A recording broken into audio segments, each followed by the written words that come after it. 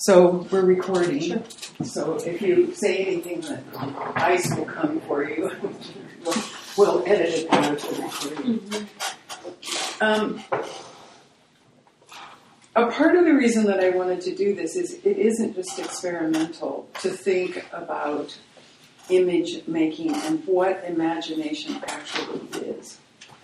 So as I have worked with people since before the election, it has become very, very clear to me, and actually the defeat, the retreat of the Republican Party and the president around Obamacare yesterday is a really good example of the failure of imagination. We've been hearing that phrase in public life for quite a while, that 911 was a failure of imagination. All the information was there, but that no one, quote, connected the dots, unquote. So I have been really interested about what is the nature of image and where does it come from? How does it function in an individual life and how does it function in the collective life? So again, I'd like to go around the room, and I'm going to take notes because as I said, this is not me laying it down from some, temple place. This is me actively curious about how this principle that astrology can describe is showing up in everyone's life, and what that might mean not only for us as individuals, but in the collective. So I would really like to hear. This isn't a graded test. What you think the word imagination means. What does it mean to you, either in the abstract or how you work with it in daily life? So, Catherine, I'll start with you and we'll go around. So for me, imagination, there's two views. There's from a human self, where I first connect with imagination, is in my mind. I have an idea, and then I begin to image something from that idea, and that comes from the inside. So an inspiration comes up from the inside, and it begins to form itself, and I begin to have pictures about that. Or I look at something from the outside, and then I take that outside feedback, and I begin to spin pictures out of my own past, or my own fears, or my own hopes about that thing from the outside. So that's how I hold imagination. Great. Malia? Can I think about it a while? Sure. Can you say the title of today again? Moral Imagination. Saturn and Sagittarius, keeping the lamp lit. And I really, the image that I chose to go along with putting the class out to all of my clients is Dante and Virgil in hell. Mm-hmm. And when Dante is the most in hell is when he starts to burn his poems. He and Virgil start to burn their poems to light their way out. Mm-hmm. And so I was thinking about light and thinking about, in astrological terms, Saturn, form, Sagittarius, fire. So I'll come back and we'll talk about the astrology of it, but I'd like to start with what we think imagination is. Well, stories I tell myself. I spend a lot of time in imagination. When I'm walking around the neighborhood, I'm looking at the houses and imagining if I lived in that room. I especially love it at night because I can see rooms. I'm not interested in the people so much, but I'm really interested in the rooms. And I'm constantly, I don't think about doing it. I am putting myself inside those situations. And I also purposely use imagination to put myself asleep in a better mood. So when I'm going to sleep, I used to ponder on bad things, the difficult things, an argument earlier, a marriage collapsing, just those kind of things. But I taught myself to train my brain to imagine what would I do if I won the lottery and I could form a foundation. Or sometimes it was build a house first and then form the foundation, but I could spend many hours and hours. When I left my old neighborhood, I had to go back like almost a year later and walk it again because I realized I had literally, like it felt like structures built within these houses. I'd spent so much time in my imagination imagining what I would do with them and how I would live within them.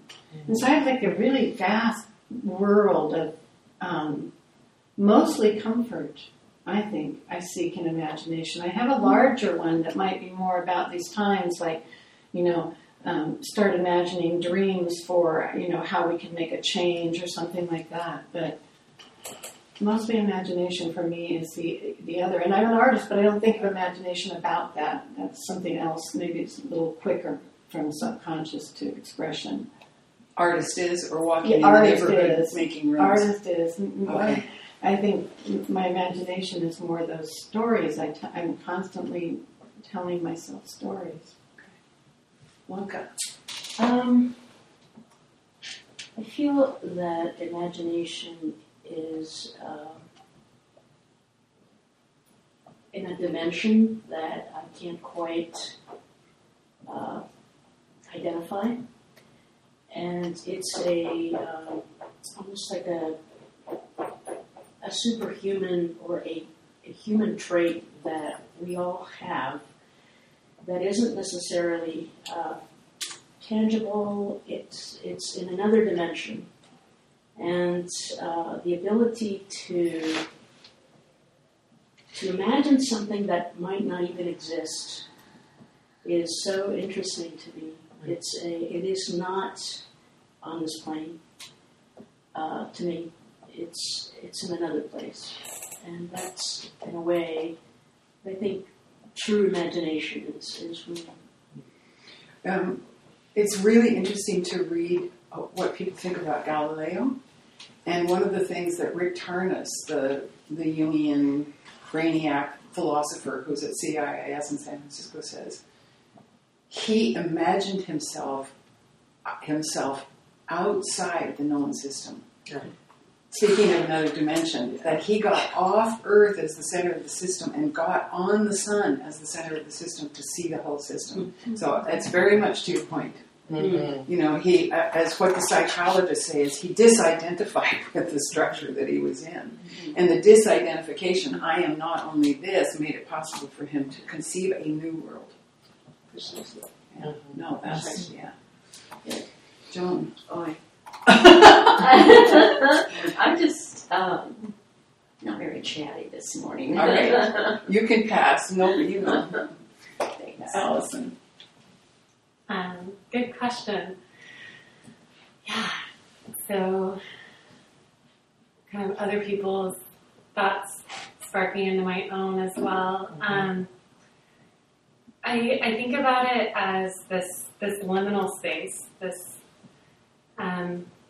place in between, and also kind of like a bridge that, transcends whatever constructs we have of time. Like imagination is the bridge that can go, into the future and reimagines the past and can also shape the present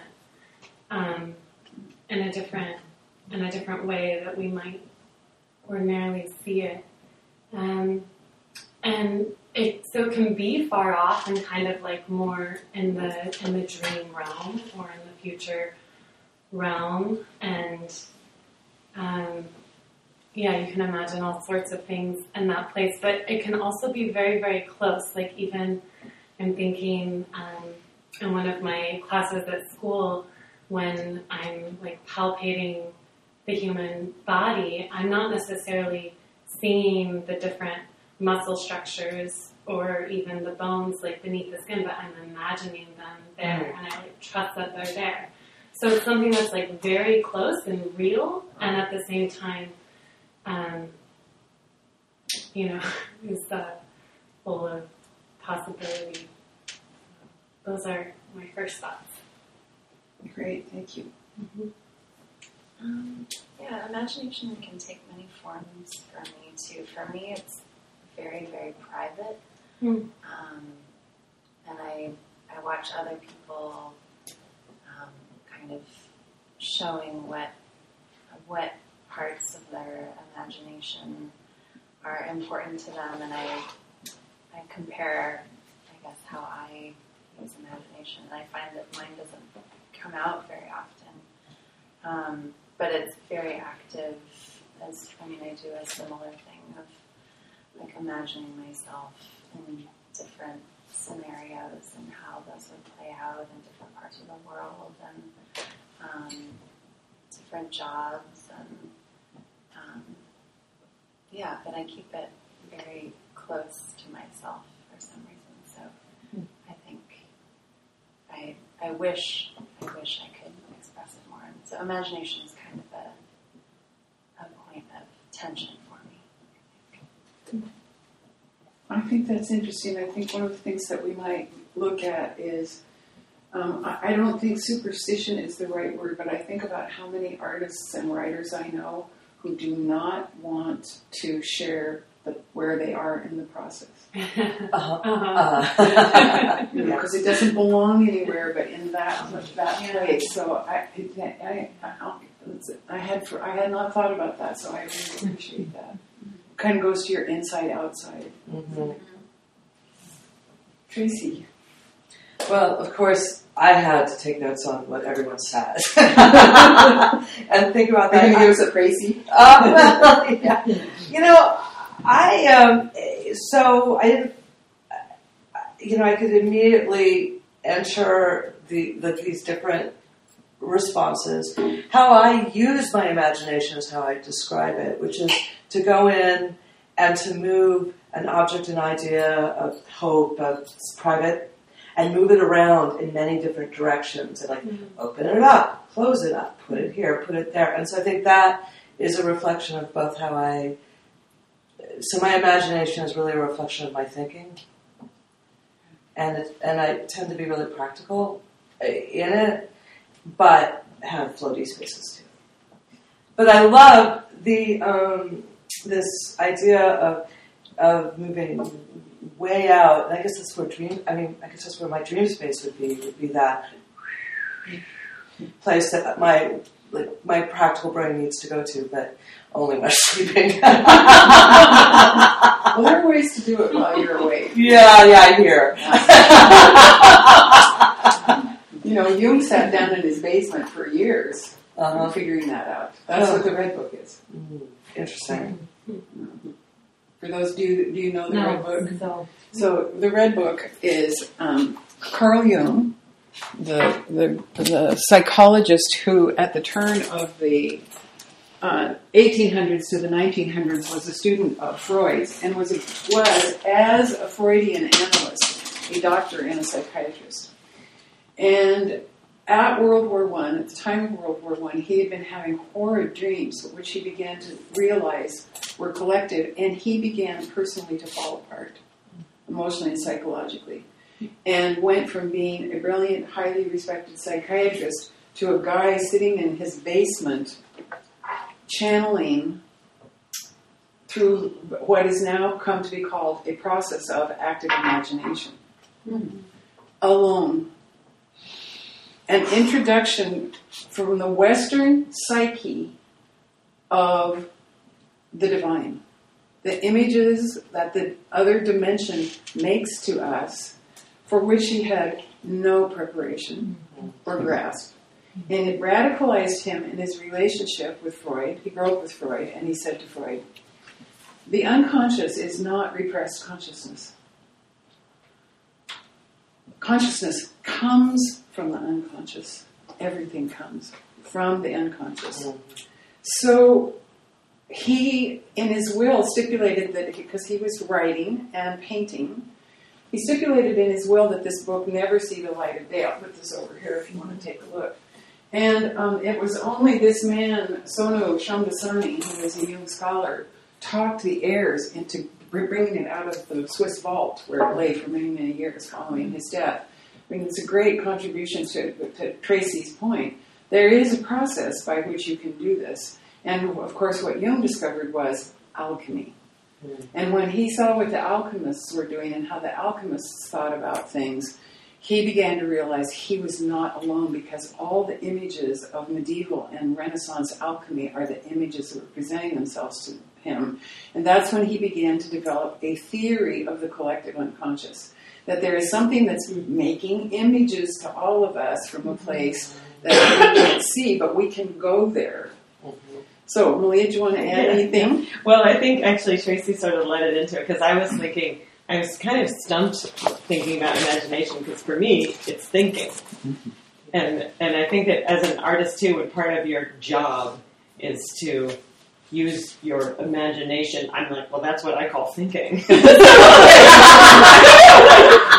how is that, how do I break, I mean, I don't really break that apart. And even the word is, you know, when Harry passed away 2 years ago, his friends were going to play this song at his memorial, and he's a painter, abstract painter, and they were going to play that song from Willy Wonka that was like, pure imagination, and his stepdaughter was going to sing, and I was like, are you guys freaking kidding me? He would hate that. Like, he wasn't in his studio using his pure imagination. It's like, he wants some hard-hitting jazz. Let's, like, make this real. So it was sort of a funny, I suppose as an artist, too, you might get branded with, like, oh, you're off in your imaginary world. So there's, the word has an interesting, possibly problematic edge for an artist who's a professional imaginer, which is to say thinker. In some Professional So- imaginer. I like that. I mean, yeah, that's. Well, I think astrologers are professional imaginers. Yeah, The horoscope is an image. Yeah. It's received images. It's cultivated historical Right. So- images of something that's coming through form. So, I think you can hear in the collective of, I think it's this, the challenge of inside outside. Where is it? How does it make its appearance to us?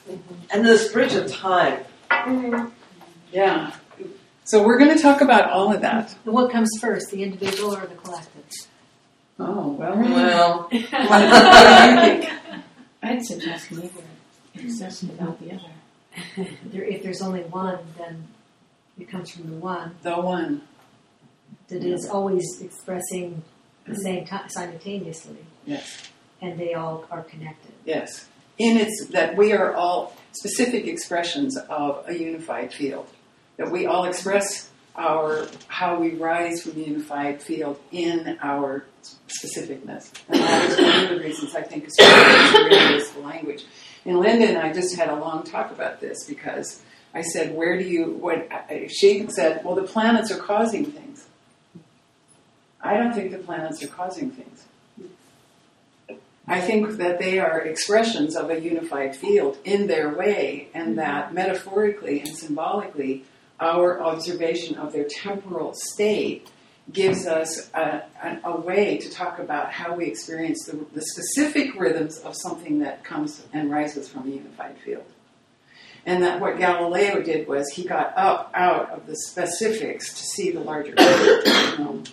So this is the nature of the conversation we'll have. I'm going to add one other piece, which has to do with the mind and thinking in terms of where do images come from. And so this has been on my mind for about 10 years, and this is a book that I come back to over and over again. James Hillman is a Jungian psychologist. He's really, really a brainiac. But as he got older, he got interested in the Sufi mysticism as it was translated by a Frenchman named Henri Corbin. And what Hillman began to think about, what Hillman began to engage, was where do images come from? What is the imaginal function? So he says in here, the primary principle, the thought of the heart, is the thought of images. That the heart is the seat of imagination. And that imagination is the authentic voice of the heart.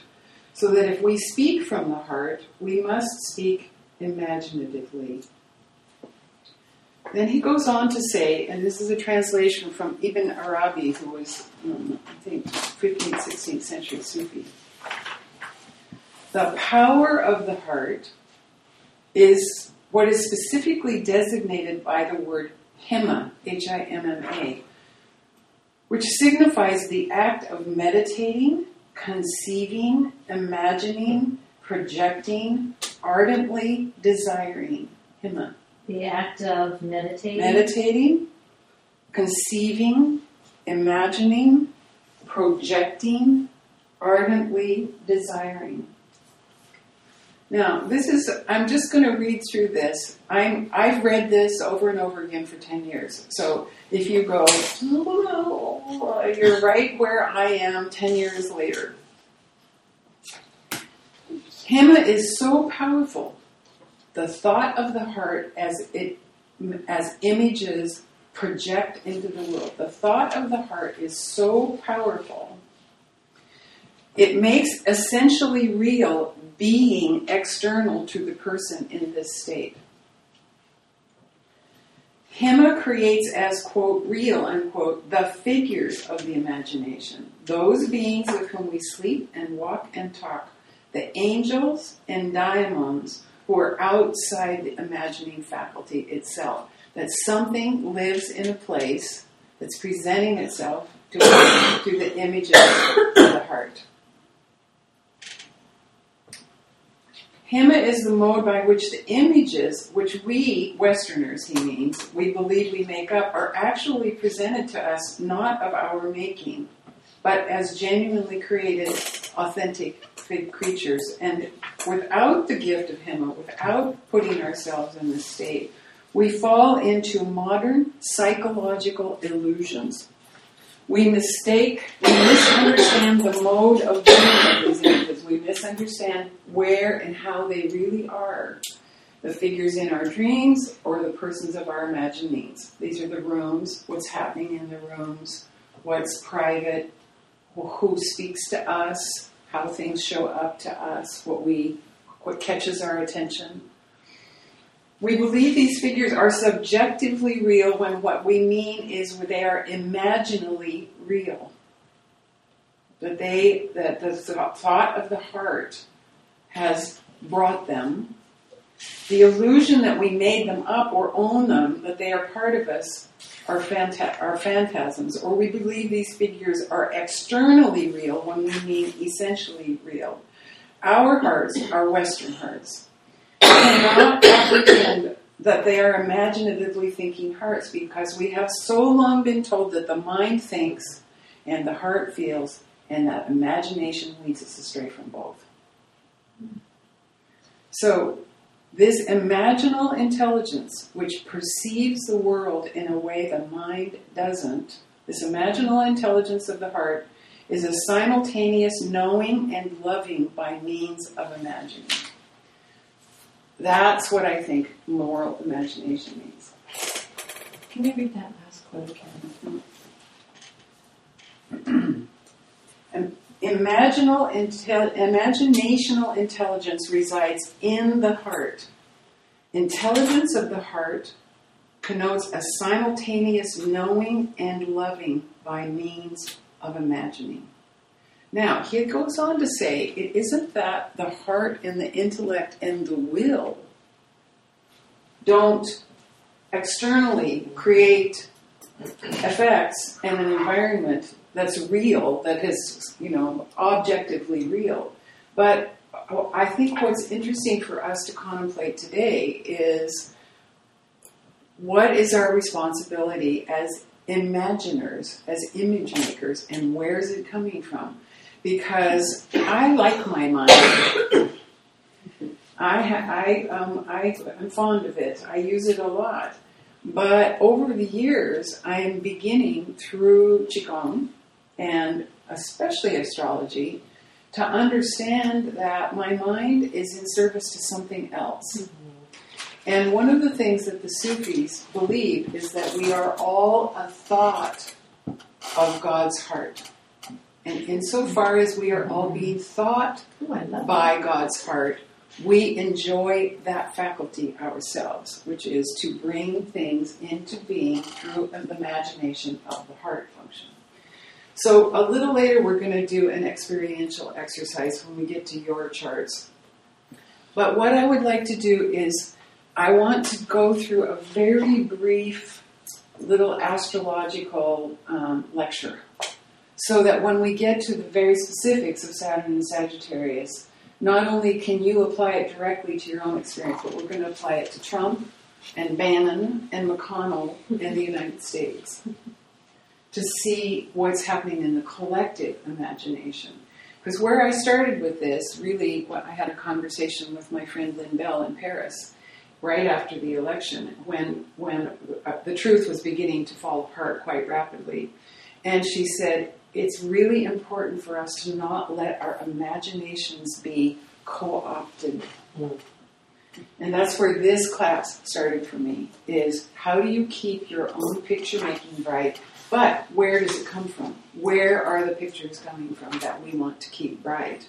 As an alternative or as a mirror to what's being projected in the world. So I won't get all political, but this is a context that we can't ignore. So, many of you have a really great grasp of the astrological language. So if you just want to take a walk or have a little doze while I go through this, you should be perfectly free to. So what I want you to do is get the legend that has the zodiac on it. Okay? And I'm just going to go through this really fast. The zodiac, the wheel in the sky, the wheel of stars in the sky, with images, with signs, the German bedeuten, to point to. Heiner uses that word all the time. The language points to things. It symbolizes meaning. So the signs are in our bones relationship to light and dark. And things move in the light and they rest in the dark. It's the simplest way to think about the seasonal round and what we hold inside our bodies, of how light grows things, comes to fruition, gets quiet and turns inward, and rests in order to gain strength to move out again. So would that be called life and death? Yes, that's exactly what it's called. And breathing. Yeah. So in everything. These signs, Aries, Taurus, Gemini, Cancer, Leo, Virgo, Libra, Scorpio, Sagittarius, Capricorn, Aquarius, Pisces. They're animal names because it's nature and how nature behaves. It's not really rocket science, although when you study it, it'll grab you for your whole life. It's grabbed me for my whole life. So if we start here, that at Capricorn, which is the winter solstice, it's the darkest point of the year. In Oregon, at the 45th degree latitude north, 15 hours of dark and 9 hours of light. It's different at different latitudes, but the winter solstice unambiguously is the darkest point of the year. Everything is conserved and contained deep in the cosmic body. And one of the reasons that the symbol is a goat, and in the Middle Ages and the Renaissance it had a tail on it because it was tied to summer, because the point of deep winter is to get to high summer. All of the seeds that are planted here are conserved and protected in the dark and in the dirt and in the snow. Then we have increasing amounts of light. And as the days get longer, they get warmer. Even in Oregon, even as wet as it's been, more light needs more movement.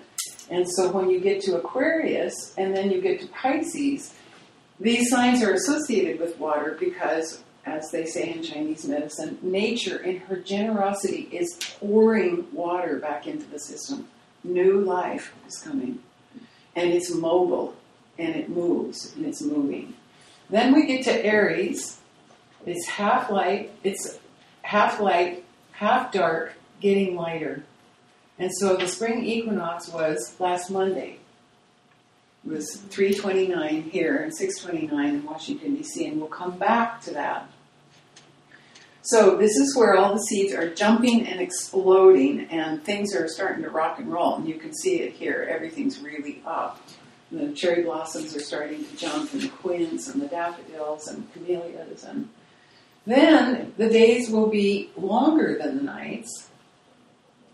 So in Taurus, the bull, things root themselves and stabilize and begin to bloom more broadly.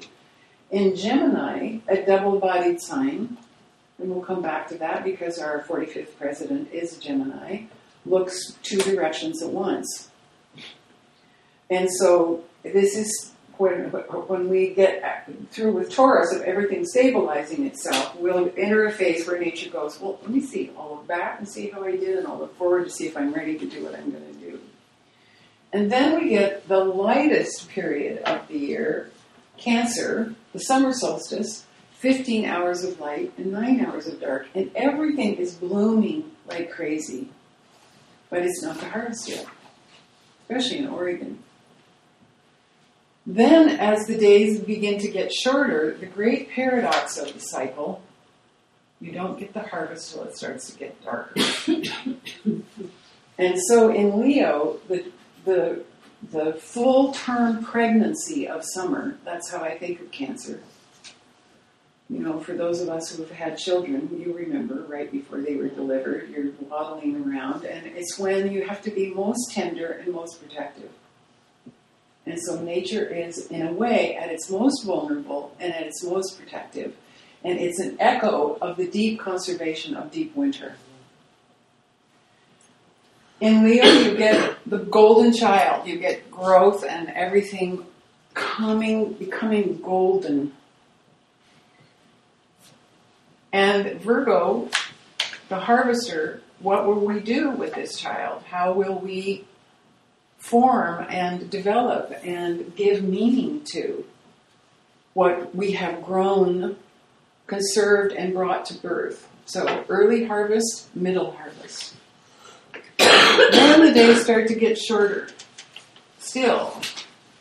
And in Libra, every astrological culture, every Chinese astrological culture, the Mayans, the Native Americans, everybody has these scales in the sky, Libra, the sign of the because this, once you bring the harvest in, you have to weigh it and measure it.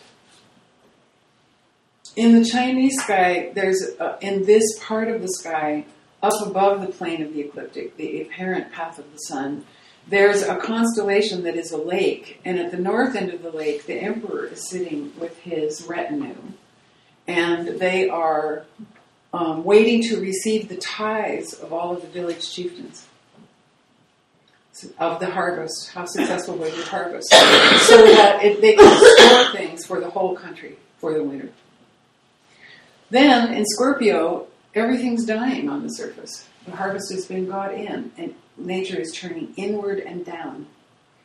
And the great mystery of life inside of death.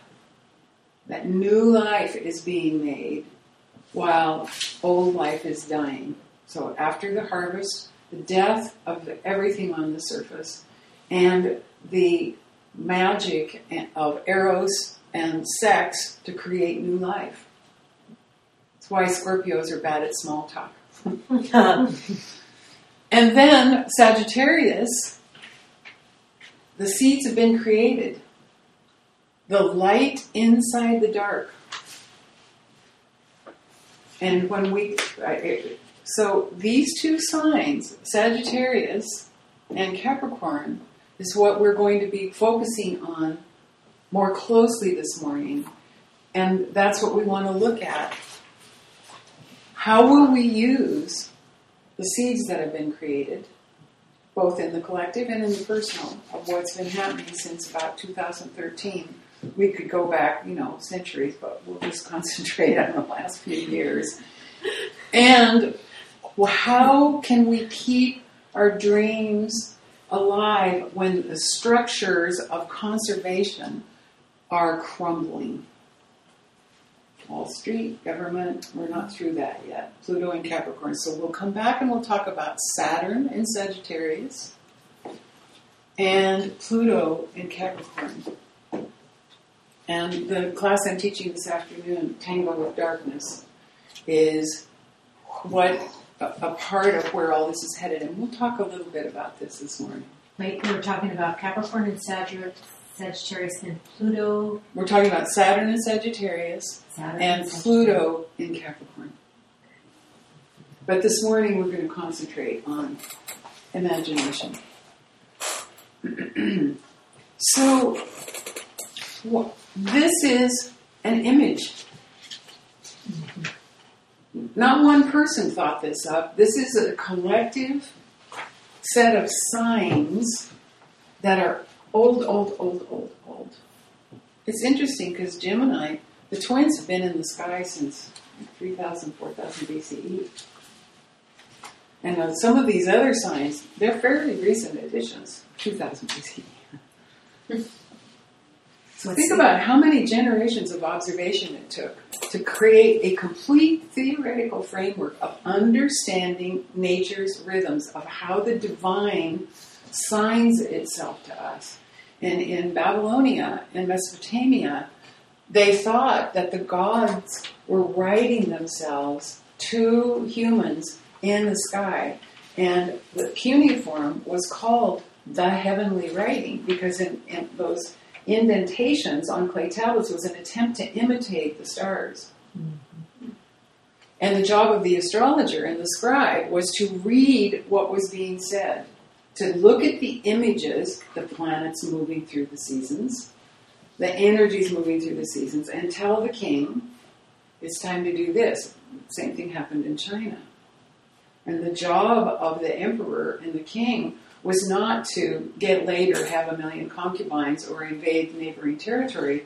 And especially in China, it was to sit under the dipper and contemplate the divine, to model to the people our connection with this that's bigger than we are, from which our life depends, which included, of course, for the Chinese, the ancestors.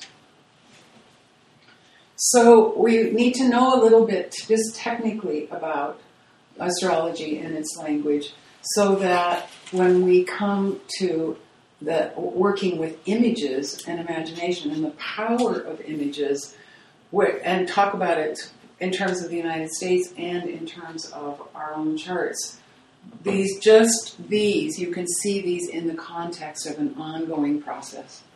And true, what are called ephemeris geeks in astrology, we're looking at these rhythms old. And I'm going to include a couple of those because we're coming up to a point in the cycle in 2020 when in the past, how humans have tried to structure their imagination to hold darkness is to start wars. Mm-hmm. And I think we could make a different choice. Yeah. But we have to imagine it. Mm-hmm. We individually, each of us, in our own way, have to come to terms with our own darkness and keep our own light and imagination bright in order to bring about a different solution than our ancestors have. So I'm a little didactic in this. I'm not a missionary, and I'm not a preacher, but I feel very strongly about this. And part of my thinking about this is animated by joining an indivisible group. And the indivisible guide that was put together by the congressional representatives as soon as Trump was elected is how to resist Trump's agenda. And it's brilliant. It's really smart. But it's only resisting Trump's agenda. Mm-hmm. It's not picture making. Mm-hmm. And the reason that the health care bill didn't pass was because there were no pictures. Mm-hmm. And the reason that the Republicans won instead of the Democrats is because the Democrats didn't make any pictures that connect to our hearts. That's right. And so a part of our challenge is what images are in our hearts, not just in our heads, but what's in our hearts. So we're going to look at the sun in the horoscopes of Trump and Bannon. What's in their hearts? What pictures are their hearts making? What pictures is the United States making? So let me stop here. So, because I want this to be a conversation. Any questions or observations about any of this at this point? Yeah, Catherine. So, just to clarify, you said generally what we've done before, when we came against the darkness, we would war. Where did you get that? And how? Well, Saturn is astrology's name for building. It has a lot of other connotations, but essentially Saturn, whose name was Kronos before it was Saturn. So, Chronos, from which we get our word chronology. Saturn is the principle at work in nature of making separate. It's how we're separate, how we're who we are.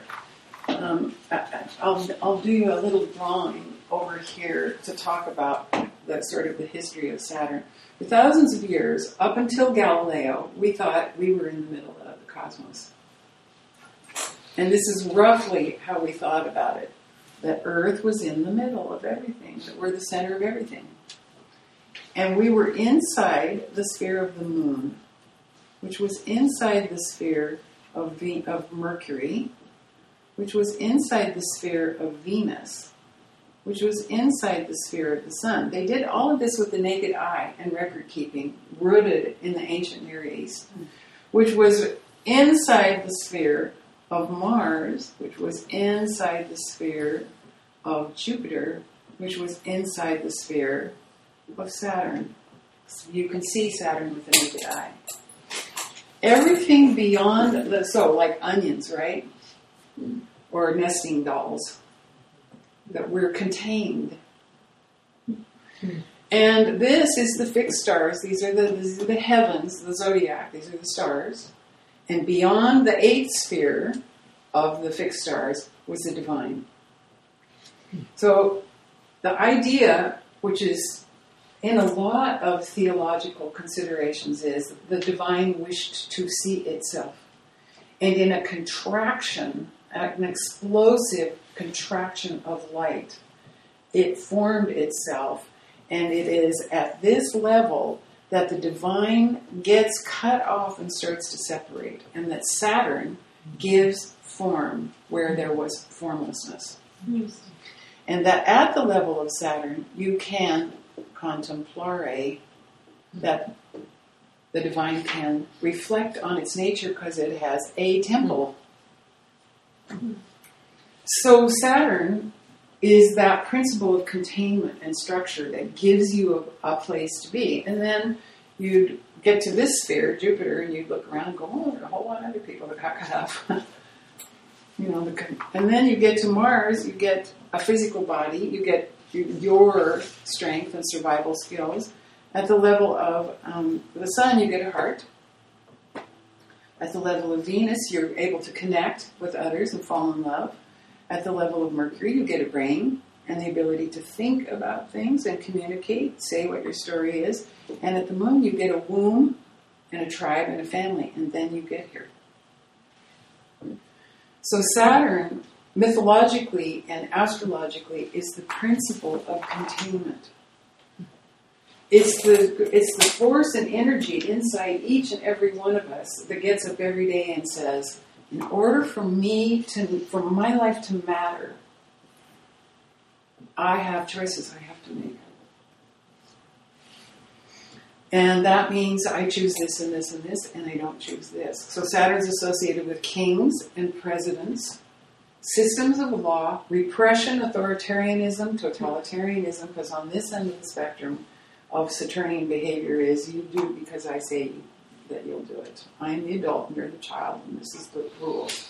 And at this end, is someone who gets up every day and goes, I don't know, something will happen, tell me what to do. And so there's a lot of room in between for all different kinds of coming to structure.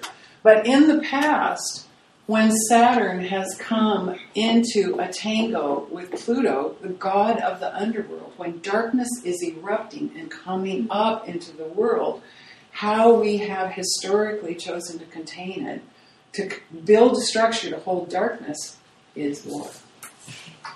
Thank you. Say that again. That historically, how we have chosen to hold the eruption of darkness is war.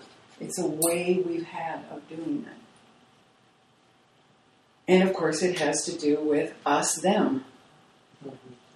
So what I'm going to be doing this afternoon is we're going to put our own stinking toad in the bottom of the alchemical vessel to transform our own shit so we don't project it onto Trump or an ex-lover or anybody else. Because that's what war is. It's a structure that contains projection of our darkest, most difficult fears onto someone else. Breathe. Yes, it's the projection of our worst selves, of what we're the most frightened of, what we hate the most, what is the most difficult for us, what the alchemists called the stinking toad at the bottom of the alchemical vessel. That if we don't put it in the vessel and own it, it will get projected outwards onto other people. And actually, I'm very hot about this because I just did a really great class with Thomas Elsner from Pacifica on alchemy. And we did a meditation. We'll do it this afternoon of putting your toad in the vessel. And as he was talking, I went, wow. I have a question. And so he's, kind of, yes. And I said, do you think that Trump, as an unconscious aspect of the American psyche, is closing the borders so we'll look at our own shit? Because I got as far as Saturn building a wall, but I hadn't. That's the next step. So I'm going to talk about this afternoon more. But I get a lot of ideas like this, and no one says, "Oh, you're full of shit," and calls me on it. So these classes are my chance to hear other people's thinking, like, "Oh, no, that's not good." So I'm just going to put it out there. But that has to do with keeping what kind of images do we want? Not just that we're the good guys and we're pure and bright, and they're ISIS and Trump and Bannon, they're the bad guys. But how do we build a structure with our imagination that gives us a different place to go, that illuminates darkness without projecting it outside ourselves or making it so wrong that we won't look at it? Mm-hmm. Mm-hmm. Oh, that was good. So that's what we're up to. Yes. And what is the time frame? Will you remind me of actual 2016 to 2020 to 2020. And then there's going to be a Saturn conjunct Pluto. But then what happens is Saturn and Jupiter, which is over here in Libra, are going to conjunct in Aquarius. And that is a signature where there are huge regime changes and the old order dies. That's in 2020, mm-hmm. Saturn. So if you're feeling, that's why there's so much anxiety abroad, is because it's not working like it used to, and we're witness to it, and we get to be a part of it. So we get to participate, and we get to create our own images about it. We don't have to repeat history, but we have to know what happened before in order not to do it, both collectively and in terms of our personal lives. So any other questions about just the cycle itself of light and dark? I went to hear Anthony Doerr, who wrote the beautiful book, All the Light We Cannot See, which won the Pulitzer Prize. And he's a geek. And he was asked to come and talk about how he came to write this book. It took him 10 years to write it. And he said his brother is a scientist, and his brother was showing him these pictures in an electron microscope. And the one that really set him off was that there was a picture of a fly's eye. And a fly's eye is almost 360 degrees in all directions and multifaceted. It's why they're really hard to SWAT. And then he had other pictures of things under an electron microscope. He had a magnified picture of a piece of dental floss with some gradue on it. Like, but he said what he discovered from that is that the human eye sees 1/10 trillionth of all the energy there is that comes to us as visible light. 1/10 trillionth. So there's an entire spectrum of energy that we don't see. That's why the book is titled All the Light We Cannot See. So when I heard him say that, this rhythm of light and dark in the astrological cycle, just of what we are capable in our visible and energetic spectrum, like can the heart see things that the eyes can't see? Mm-hmm. What's his name? Anthony Doerr, Doerr. And the book is set in World War II, and he got interested in what did a blind person know. Mm-hmm. And so his protagonist is a young French girl who's blind. Okay. So the heart. So he's saying, what can the heart see that the mind can't? Yes. And that's why I want to talk about imagination. Where does image come from? So I'll just say a couple more things about images. This is Tracy's husband Daniel introduced me to this remarkable book, The Power of Images: Studies in the History and Theory of Response. It's beyond geeky, you know. It's what my husband would have called art torture. But it's the goods, because it goes from everything from religious ecstasy at looking at certain images of the divine to porn. What arouses us? And how, on a religious scale, how the church fathers have very, very carefully constructed what turns us on and what doesn't. Mm-hmm. And I want to go further about this, which is, who's making the images in your life? Mm-hmm. Okay. Not only in your personal life, but in your collective life. So last night, after I got everything done for the class, I hardly ever watch television. My kids gave me a giant screen. I turn it on, I go, ooh, turn it off. But last night, The Godfather was on. Oh, God, I love The Godfather. I do. I rewatch it every 6 months. Do you really? Uh-huh. I was blown away by it. And I have to be careful because images really... I know. You know, my mother had to take me out of Bambi when the ant got shot. I know. So, watch Pete's Dragon. Oh my God. When they start killing him, I started sobbing. Yes. I had to turn the damn thing off. Yes. I haven't been able to look at it again. Every time I touch it, I go, oh. I walked out of Watership Down when I was a kid. Yes. The power of images. Yeah. Yeah. I like the darkness. Mm-hmm. Yes. This may be my time. Well, I just couldn't believe the acting. I couldn't believe Brando and Pacino. I couldn't believe how every shot was framed. I couldn't believe the violence. I know, but God, it did that first scene. I just rewatched it to watch that scene. Yeah. So that's what we're here to do. Is we're making a movie. Mm-hmm. And where does it come from? Because when you're moved by images, yes, it's your mind, but where are you really moved? It's in your heart. Mm-hmm. So what we're going to look at is, I want to look a little bit at, let me stop here. Anyone need a break? Yes. Okay, let's take a break.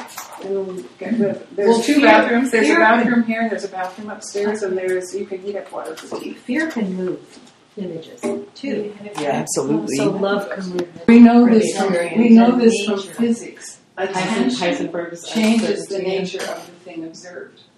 And so I think partly how astrology works is that when someone comes to sit down with me, the horoscope is a way to focus the attention, but it's the act of attention itself. When someone actively decides they want to engage and look at their own stuff, that it changes. Because I have plenty of clients who come and don't pay attention. And it doesn't change anything.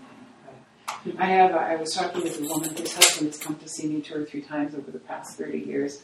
And she and I were having this conversation. And she said, well, he said, well, you know, Carol said this was going to happen, but it didn't happen. You're right. And it's because he wasn't paying attention. I have another client it's the same thing. You know, so I think we want to bring our attention to bear because that's what changes things.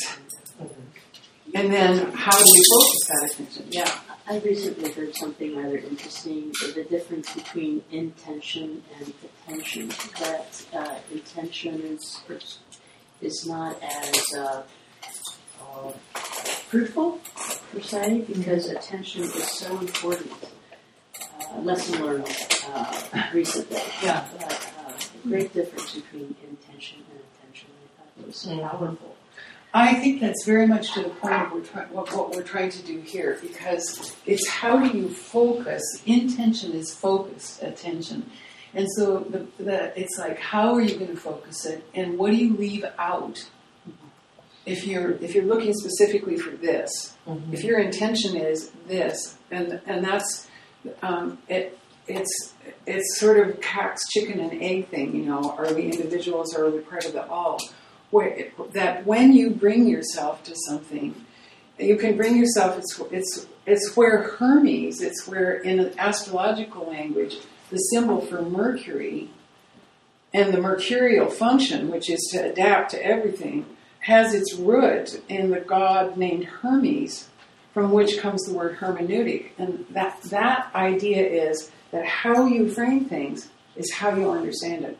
Mm-hmm. But there may be a lot going on outside your frame, so that's both the gift of intention and the problem with intention is what it selects to pay attention to.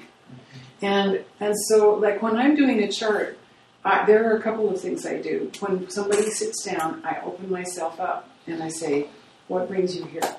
What brings us here? What are we going to do here together?" Is that attention? That's attention. Okay. It's opening up the field. And then if they go, "Oh, I don't know, I just want to hear what you have to say." Okay. You know, that's why I draw on the charts. You know me. Put a quarter in, I'll just talk your ear off. But if they say, "My heart is breaking,"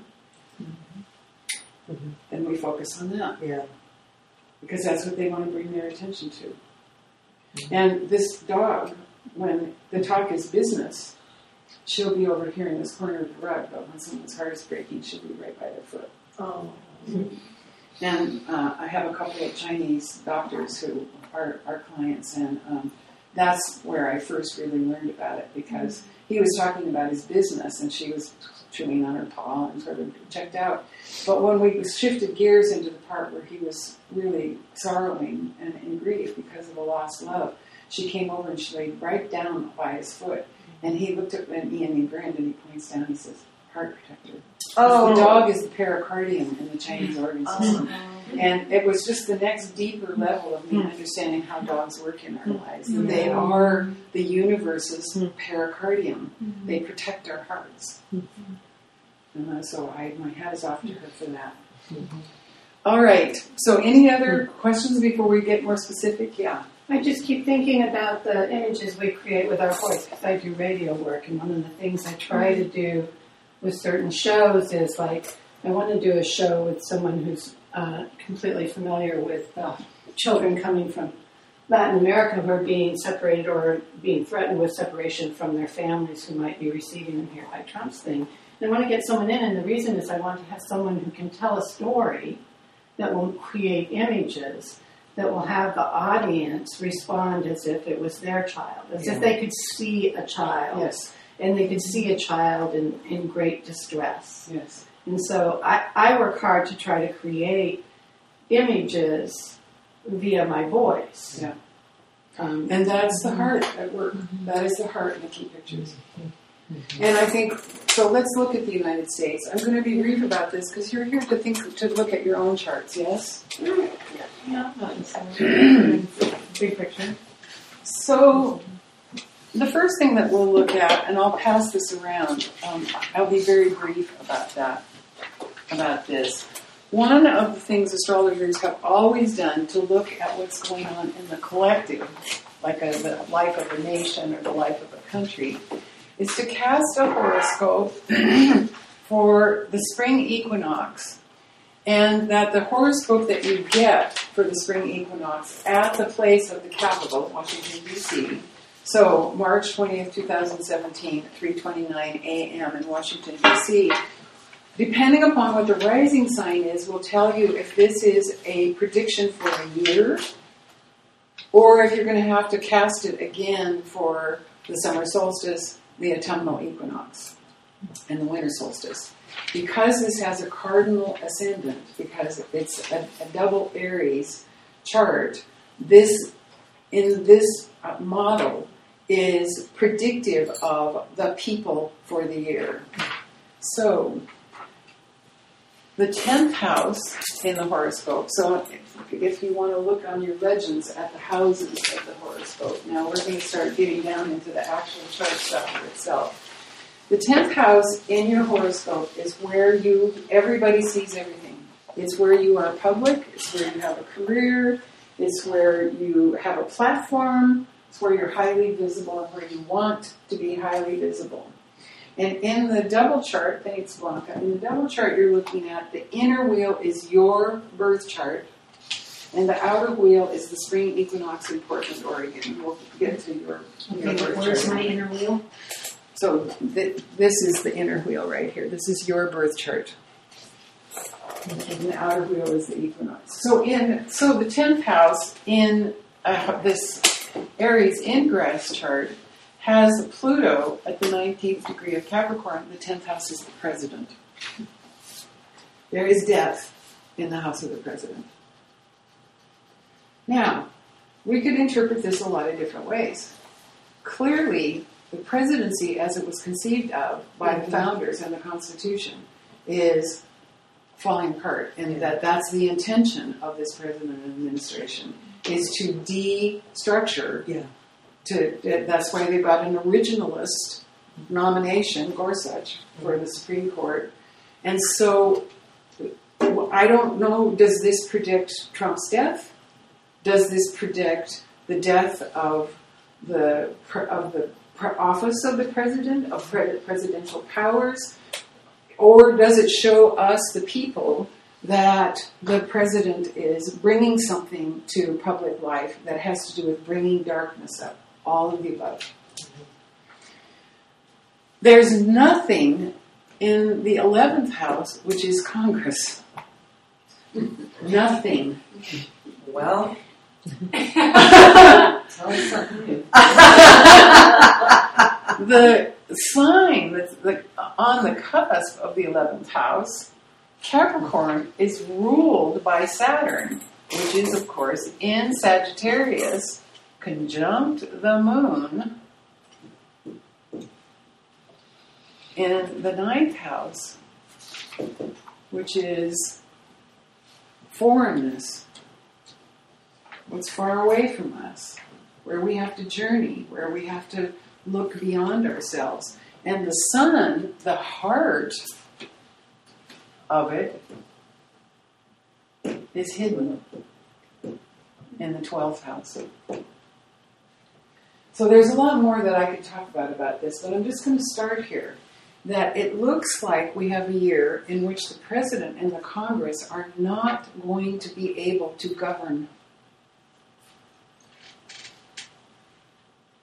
And so that has implications for all of us in terms of picture making. And one of the things that I've been saying to people about the use of the imagination and about Saturn and Sagittarius generally is, it's going to be, Trump isn't going to have any more luck than any of us, this plain vanilla walking around human beings, of getting our philosophies to ground themselves. Mm-hmm. And this is just a sort of another emphasis of it, of the entire year is going to be more of what happened with the healthcare bill. Mm-hmm. Tax reform, State Department, FBI investigation of Russia, hacking the election, all of that. Congress is not there. And so the people, that's us, in the 6th, have work to do. Is that the symbol of Virgo? It's the North Node in Virgo. So that's the ingress. The USA, so this is what's called the Aries ingress. So this is one place that I'm looking to see how, in fact, we do have an opportunity and perhaps an obligation to make pictures about how we want to be. So this is the USA's birth chart. And in the USA's birth chart, Pluto is in Capricorn. And we are coming to our Pluto return. So, one way I think about that, since the second house is money and how we create value in the world, I just had a long talk with a guy who's been an expert in the energy field and who is really, really widely read in history, and who says it doesn't matter what party we elect. It's the system that he told me about a book he read called Founding Finance, and he said from the beginning the system has been rigged to reward the people who run the system, and they killed the native population in order to get a hold of the resources, and it hasn't changed. So there's Pluto, death, eruption, darkness, in the second house of how we make money, which includes, I think, our relationship to the planet. Mm-hmm. So clearly we are at a point this year where how we have made value, how we have created value, is we're having to face it. We're having to climb into the vessel and face it. And of course, plenty of people don't want to face it, you know. Yeah, Linda.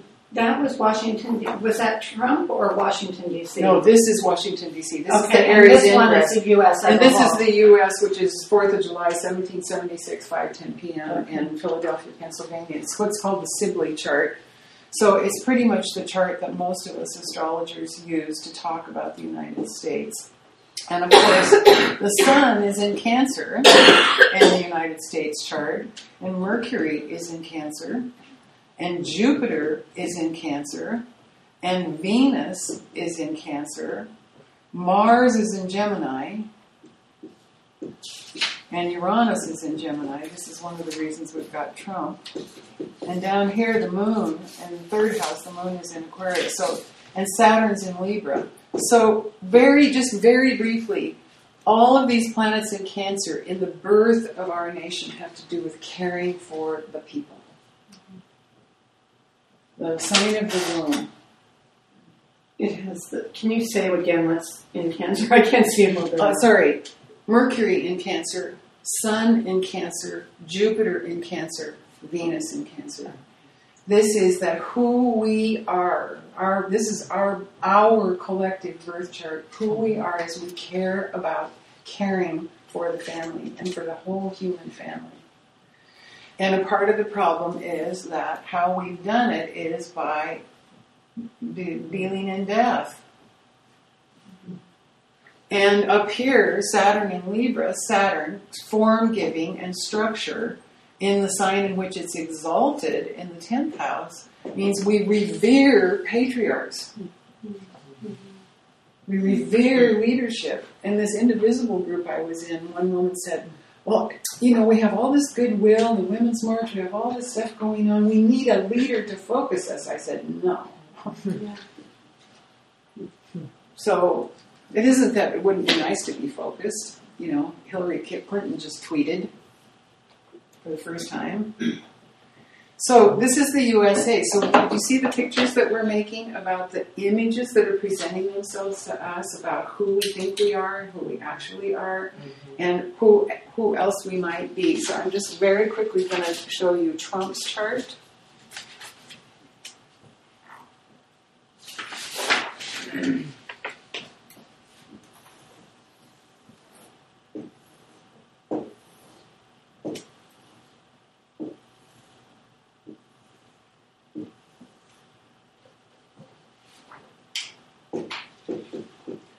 So he has Sun conjunct Uranus in Gemini in the 10th house of leadership. He has Mercury in Cancer, like the United States. He has Venus in Cancer, like the United States. he has Saturn in Cancer. He has Pluto in Leo in the 12th house, and he has Mars rising in Leo. And he has the moon in Sagittarius, opposite the sun, Uranus. So just briefly, if we talk about Saturn and Sagittarius, the form giver traveling in fire in philosophy. Trump himself, this is really interesting to me. Sun conjunct Uranus. So the planet Uranus, if you look at your planet legend, this planet, Uranus,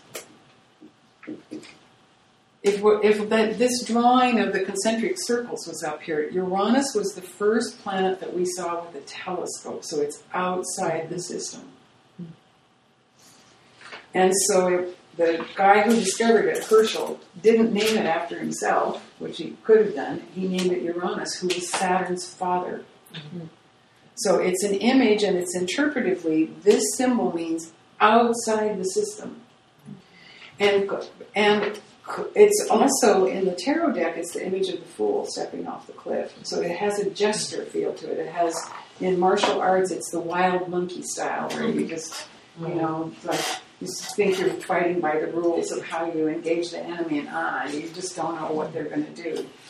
And so a part of what several people that I have talked with, we have talked about, is that he is the jester. He was the fool in the court saying to the king, this system sucks, it doesn't work, and people really responded to that. But now he has the challenge of being the king, not the jester.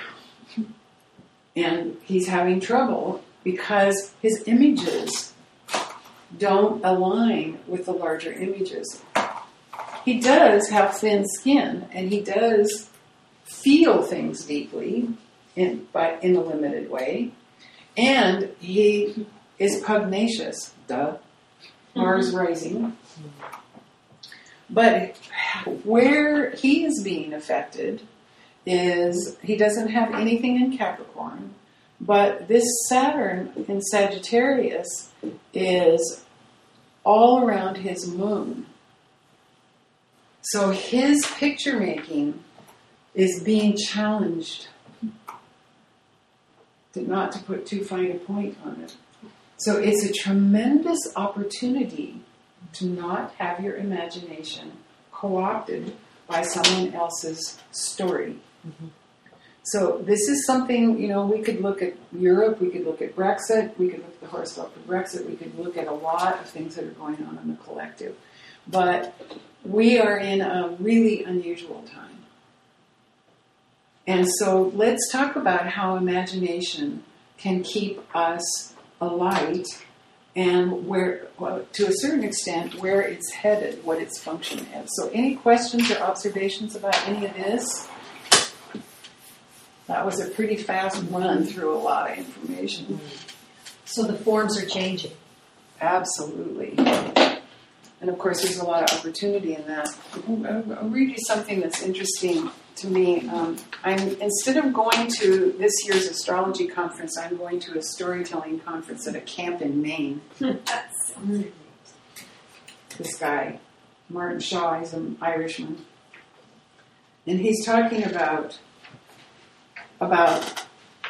in a way, storytelling and how stories that affect us.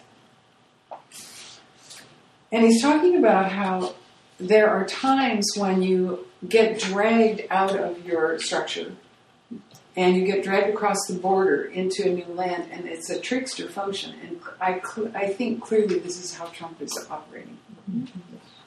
And what is a trickster function? Trickster function is you can't count on it. It's not rhythmic. It's not part of the plan. It's like, well, it was supposed to be this way, and it's not this way. Mm-hmm. And so what Shaw has to say about that is he said, he's talked quite a bit in here about the evolution of liberal, progressive philosophy, not just in the American culture, but in the world culture. And he says, addiction to harmony is a breeding ground for fear of the other, capital O other. because we have so successfully flushed otherness and dispute from our own communities. He says animals fall out, they fight, lock antlers, pull eggs from nests, negotiate boundary disputes with extraordinary displays of ferocity, get mucky, make up, some live, some don't. If wilderness is really a teacher, then that part of that lesson should be considered. I'm not suggesting a return to feudal rows, but I grow equally uneasy when tasting the tang of alternative conformity.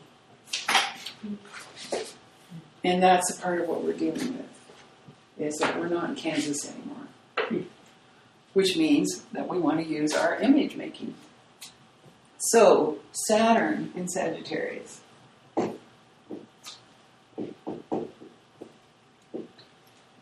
So if you go back to your notes about the zodiac, Sagittarius is the place in the seasonal round where it's getting darker and darker and darker. It's not as dark as it's going to be in Capricorn, but the seeds have been created in Scorpio. So what I want you all to do is find where the arrow is in the inner wheel of your chart that's got the orange and yellow on it. And it'll be easy to find because I've highlighted Saturn and Sagittarius in yellow.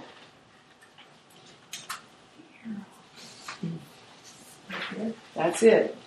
And you are smack dab in the middle of your Saturn return.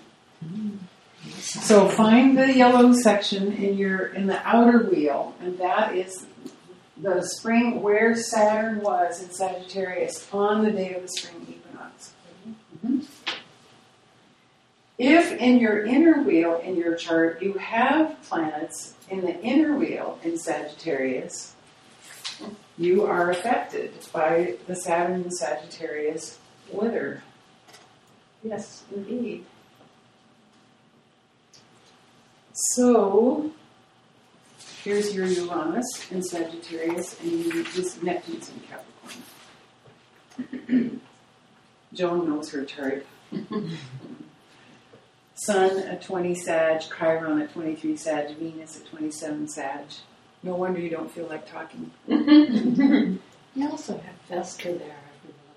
Which I think is very interesting. Oh, yeah. And it's in your 12th house. So it's fire. This is a great time to talk about the heart and beyond, about what is firing up for you. Yes, and here's your natal Saturn in Sagittarius. So Saturn, form giving, decision making. In the I Ching, in the Chinese Book of Changes, it's reading number 60 in the I Ching, which is limitation.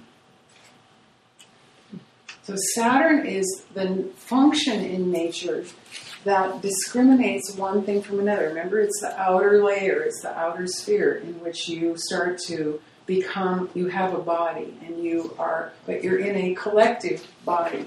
So Saturn is the part of all of us that wants to build and make choices, and it's the voice inside us that says, I should do this, I ought to do this, I should have done that, I shouldn't have done that. It can be the stern, repressive voice, it can be the voice of authority, it can be the voice of cops and the law and judges, it can be our inner voice, it can be our dad. Saturn is the capital F Father. And of course Saturn is it's the astrologer's full employment act. Because people's inner Saturns, your inner sense of fatherness and structure, may or may not be successfully coached by the father you get in the world. And so how you build structures of value and meaning for yourself, absent a father who can assist you with that, or a Saturnian mother, will have consequences for your relationship with all authority figures in the world. Saturn, it has the same word as author, to create and write, to make. So the principle of Saturn is form giving. Sagittarius is not a place for fun. It's an arrow that's flying. It's a hot arrow. It's a fiery arrow that's flying. It's a new seed that is being contained and held in the dark that will eventually unfold and grow. But at this time, it's only points. Remember points of light? Remember 1,000 points of light? That's the Sagittarius is points of light.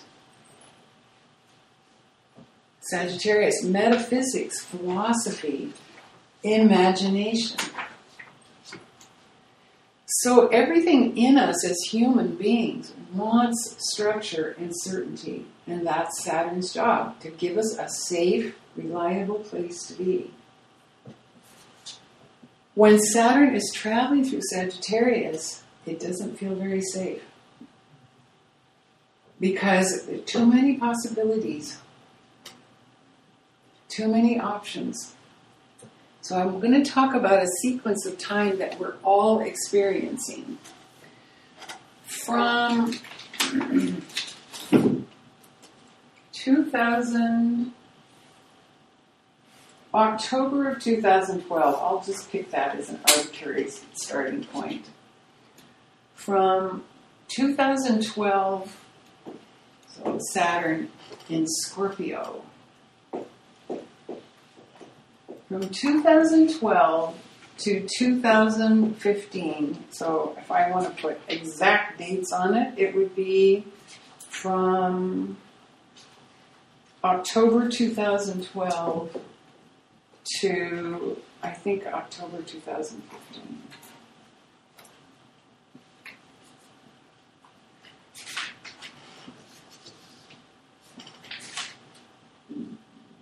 No, December of 2014. Scorpio is the sign of life inside of death. It's the place where we look deep, deep, deep down into the dark and where we make new life. It's where we have tantric sex, not fecund sex so much. And it's where we get below the surface of things. So between 2012 and 2014, which comes right before the yellow area in your chart, if you go clockwise in front of the yellow. So between 2012 and 2014, Saturn was traveling through Scorpio.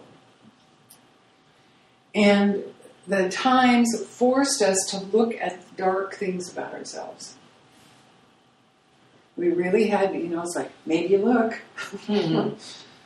The time itself, Saturn itself said, you have to look deeply at yourself, at your possessions, at your possessiveness, at your lust, at your sexual nature, at your deepest secrets, at your most deeply held secrets. You have to look at how you create life and how you're in relationship to the life force. And most of us had to look at stuff that we really didn't want to look at. My sort of quintessential person for that was a woman who was going through a divorce but did not want to tell her husband in the process of the divorce about the lover. That's, with Saturn going through Scorpio, it's good luck, because something's going to come up. So that's just an example of where all of us somewhere in our lives, in this period of time, dug deep. And we might not have liked what we saw, or we might have been thrilled at what we experienced and felt down there.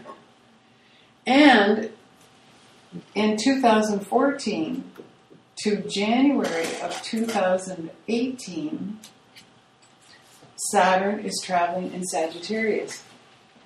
What seeds will we make from our experience of looking deeply into our own dark, our own interior dark, not the collective dark, our own interior dark? So, the great gift of this time, in sequence, is how will we create structures of imagination? How will we use our image making? Because the universe with Saturn and Sagittarius is not saying to us, build this structure, put a budget on it, put a calendar on it, have a timeline, have a deadline, know what matters, make decisions. This matters, this doesn't matter. Instead, what the universe is handing us is a bottomless quiver of arrows of possibility. Can you repeat that last part? The universe is handing us a bottomless quiver full of arrows of possibility and a bow to fire them. It's the archer, it's the centaur. So it's both, because it's an image of a horse and a man, and I just learned from my client yesterday who's a horseman. The horse brain doesn't have a corpus callosum. So he was telling me that you can ride a horse this way, and what the horse sees on this side, when he comes back, he hasn't seen it. And that's why the relationship between rider and horse is so important, is because our brains connect from the right to the left hemisphere. And it's one of the reasons that horses are so great as therapy animals, is because they don't have the brain that goes, I like widgets and language and I like to be separate. They're all receptivity, and it's why when you approach a horse, if you're so the centaur, horse and man, a horseman with a quiver full of arrows and a bow, firing at possibilities. So if we put together all of your ideas about imagination, that it's in a dimension that might not be here. That it isn't that we don't bring our language and our minds to bear on it, we do.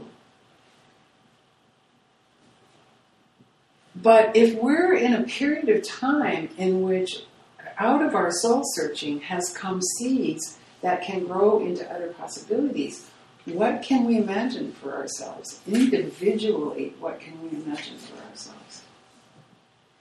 And if the imagining function is the heart, what do we know about our hearts?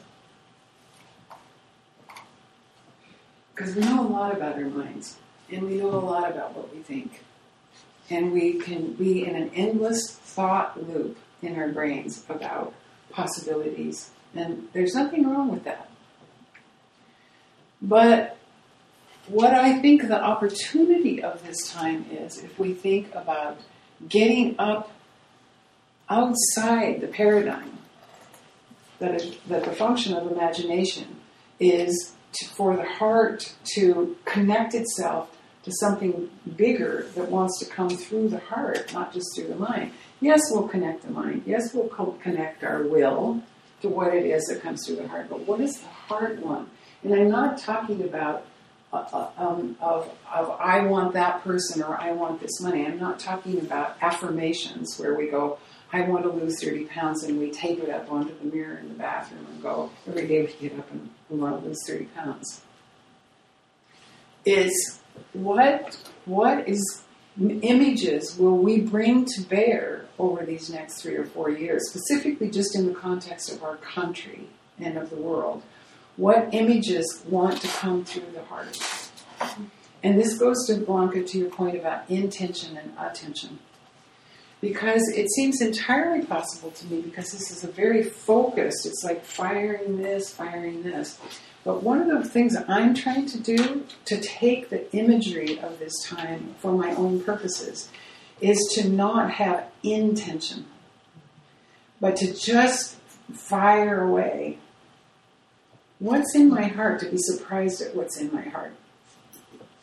Which requires for me a lot of sitting and the suspension of the powerful brain that wants to work on things all the time.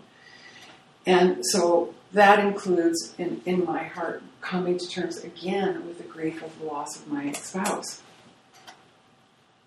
And it involves the loss of a dream about our country. So there's grief involved in what's in our hearts. And what do we, not how do we make meaning out of it? That's a later operation. But just to come to terms with, how does this sit in the heart? I also, what's in my heart is, for me personally, because of where Saturn and Sagittarius is traveling in my chart, is how am I going to take my philosophies more broadly into the world? Because Saturn is traveling over my 10th house. If Saturn's traveling through your 5th house, then imagination is being brought to bear in your creative life, in your heart life. The possibilities of love, of falling in love, of being in love, of being in lust, of being happy, of an expanded relationship with your children, with your personal children, with people who are like children to you, with all children. With being playful, the great paradox, Saturn in the 5th house, that you take your play very seriously. And that sometimes it's really hard to just play. You know, because the 5th house is not about, I'm going to go into the studio and make stuff. The studio is, I don't know what's going to happen in here. So it's like when you make love, you don't say, let's create an 8.5-pound blue-eyed blonde boy that's 21 inches long. When you're making love, you don't know what's going to happen.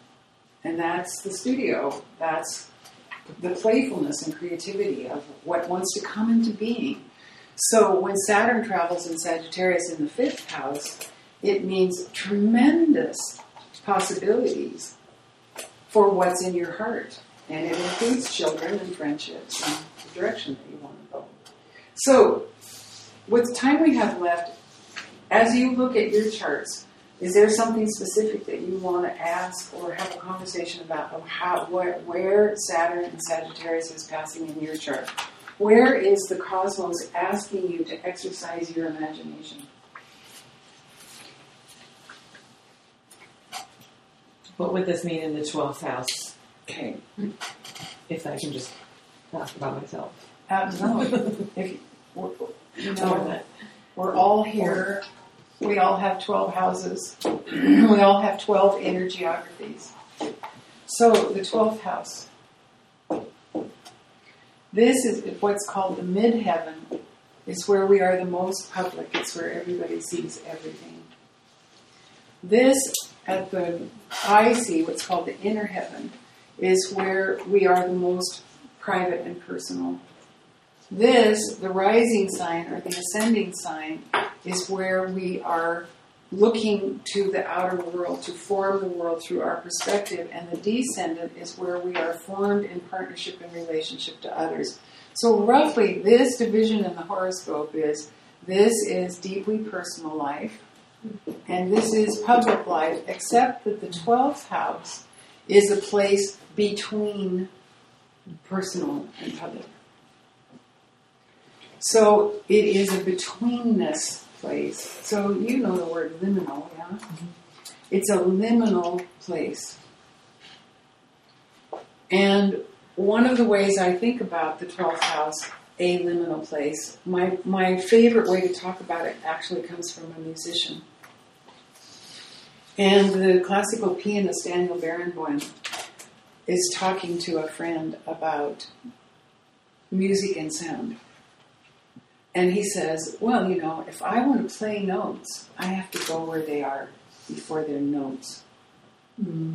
And that is silence. So that idea that there is a place where everything is before it's a thing is the divine. It's what the medievalists call prima mobile. It's the first stuff. And when Saturn in Sagittarius travels there, it has the primordial soup to play with. But it's tricky to try and bring it into form. I'm literally frequently been saying lately, one of the things I'm thinking about is before something was an obvious idea, it wasn't anything. Yes. And how do we go into that space before something becomes an obvious idea, such that we can't imagine it before? Yeah. That's kind of literally. Yeah, you're having that literal experience. Time has walked you into that place and said, "Okay, make this." And so I think so there are a couple of things that I think are really wonderful about the 12th house, Saturn going through the 12th house, and some things that are really hard. Saturn at the midheaven is the beginning and the end of a 30-year cycle. And you and I have talked about that. And so we start off on the journey and we're somebody, and then we meet people, and then the zombies rise up. If you think about, like, I don't watch television, but I know that the kids watch this Walking Dead. Yeah. It's like, I get it. I get it why it's so popular. It's like, so think about how the world looks like to them. Mm-hmm. Like, what's their life about? And I was thinking about zombies actually when we were talking about the eruption of the natural, because one of the things that's terrifying to my daughter is zombie motion, because it's unnatural. Yeah. And it's incredibly frightening. And I really, the whole time that show, we were leading into this time, that show was really, really popular. I kept on thinking, what is it about a show about zombie motion, about zombie culture, if you will, that is, like, how is this image become so popular? Like, why do we want this image? And now as we're moving into this structural rethinking, it really makes sense. Yes. I also think that our children, your daughter is an exception because of who her parents are, but I think generally abroad in our culture that what kind of life are you going to have? Mm-hmm. My 18-year-old grandson. Okay, the means of production and the income itself have been hoovered up by 1%. Yeah. And there are people who are willing to do work that his culture inclines him not to do. And so kids are housed in academic settings and universities that's not a life. It's like, what's my life? Yeah. Where's the juice in my life that matters, where I know I have meaning and I get to make meaning? The Walking Dead. Mm-hmm. Right. That's my first take on it. Yeah. It's also something that, like, we have with other kinds of terror. There's another sort of way to look at it, but there's nothing like imagining death. Yes. Like you're going into, like, you can imagine sort of an axe murder or some other kind of terror, but that's the only place where you're like, this is death. Yeah. Oh my God! Well, then of course Pluto, like, right? So Pluto's a perfect Pluto show. Yeah. Bingo! Thank you. No, that makes that. I think that's really. It. Yeah. So getting to today, thinking about image making, collective image making. Yeah, there it is. And I've seen a little bit of it. It's horrible. I mean, I can't watch it. When I was watching the movie last night, they had ads for it. Oh, and it was like, I don't know, I went to Night of the Living Dead. How many years ago is that? It scarred me for life. Yeah. No, it scarred me for life, including it interfered so profoundly with my psychic field that I magnetized the experience to myself of getting into my car at 12:30 one night over on Southeast Hawthorne, just off Southeast Hawthorne. I'd said goodnight to my friend. I was walking down the stairs, and out of the corner of my eye, I see this shambling guy, and all of a sudden he saw me, and it was like, and it was dark, and there was no one around, and it's like, and I got into my old funky van and locked the door, and I closed the door just in time and locked it just as he was jamming into the door. And it's like, I am not going to let that image into my life anymore. But this is the problem that we're facing, and how are we going to use our imaginations?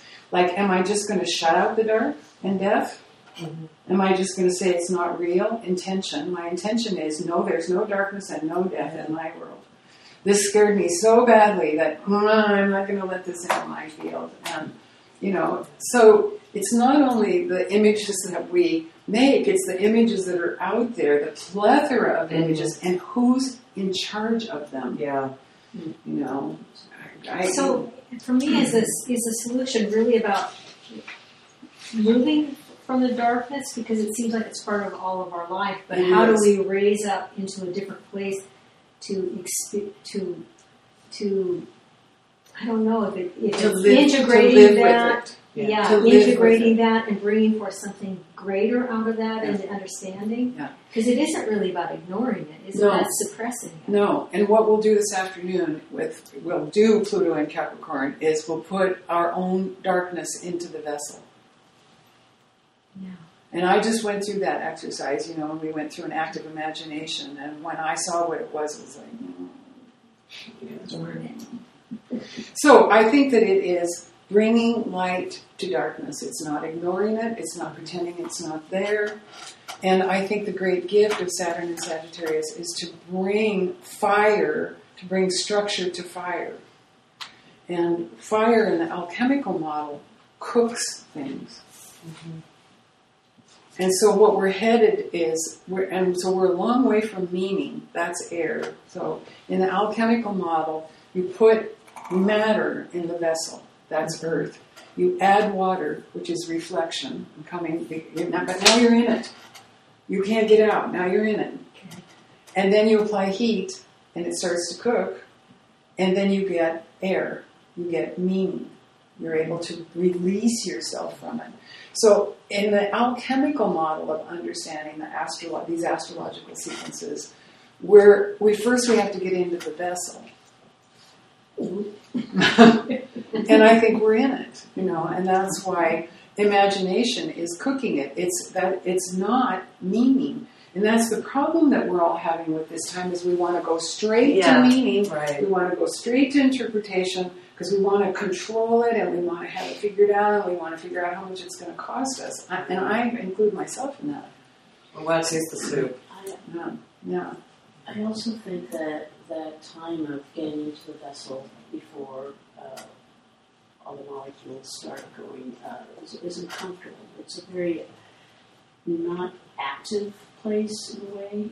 It's almost sitting in it before something starts happening. Yes. And that is the most uncomfortable place, I think, that we can be, because we're not taking some really solid action. Yeah. And so it's almost like giving ourselves up. Mm-hmm. Like sitting on an airplane. To the process. And I would say, as a culture, we don't do that. We haven't been looking at our shit since our culture got created. Yeah, Linda. You know, you were talking about images of the heart. What are the images of the heart? And in my own experience, the image of the divine is an experience more than of recognition, the joy of recognition. Mm-hmm. And I have Saturn and Sag in the house of value, and then I have it almost exactly trying today my natal Saturn in the midheaven. But there's something in there that says it's evoking God in ourselves. That is the image I want expressed in the world, so that when we see another, we recognize ourselves like God, Godness, the divine recognizes us. Remember when I told you about that experience where when I met my God, it was this rising up of joy and recognition to me that I saw. Yes. You know, so it was like this gift of recognition to me, and I think that's the image of the heart that I want to be able to bring, or in some way have moved outward to others, so that, because the only way we're not going to do what the Trump agenda would look like is if we see ourselves in everyone. It's the antithetical of the Muslim ban, the border, That's it. And Sagittarius is a love of the divine. Mm-hmm. When Pluto entered Sagittarius in 1995, I went to a conference in England called The Changing Face of God. Mm-hmm. And Pluto, the underworld in the sign of fire, changed our understanding of religion and the divine. Not just because we came in confrontation with the Muslim world all over everywhere, and the first attempt on the World Trade Center, and the movement, the immigration, the beginning, Sagittarius, the arrow flying, movement. It was really the beginning of our modern era of immigration. And that is trying to find that oneness, and the ideal, just what you just said, which was lovely, of what's in the heart, that we are one, that we are all divine, that we all come from the same place. And that immigration is a way to achieve that, but it meant borders, and it meant resistance, and it meant, closed hearts. Mm-hmm. Yeah, it means literally closing off our hearts. Yeah. That's one of the hardest things of living in this era, is not closing off your heart, because if in a moment you know how many children are starving, or how many people are being bombed, or how many women are being sold into sex, any of the actual things like that are happening in our world, it's more than we can. It's hard to not close your heart. Yes. It's more than the heart can handle on a walking around basis, And we've never, as humans, never as this kind of being, been faced with an ability to know stuff beyond our sphere, our physical sphere. And now we have it 24/7 everywhere. And I'm not saying anything about bad or good. I'm just saying that it's, it may cause us to do the other, which is, no, I can't, I can only see, this. I can only extend this far. I know people who won't pay attention to the news because it's too painful for them. Well, that's all the light we cannot see. Yeah. I mean, for me, and one of the great, I'm an optimist, right? I'm just a cockeyed optimist. You actually are, too. Yeah, it's taken me years to realize you really are. That emoji is. Hello, cockeyed. Yeah.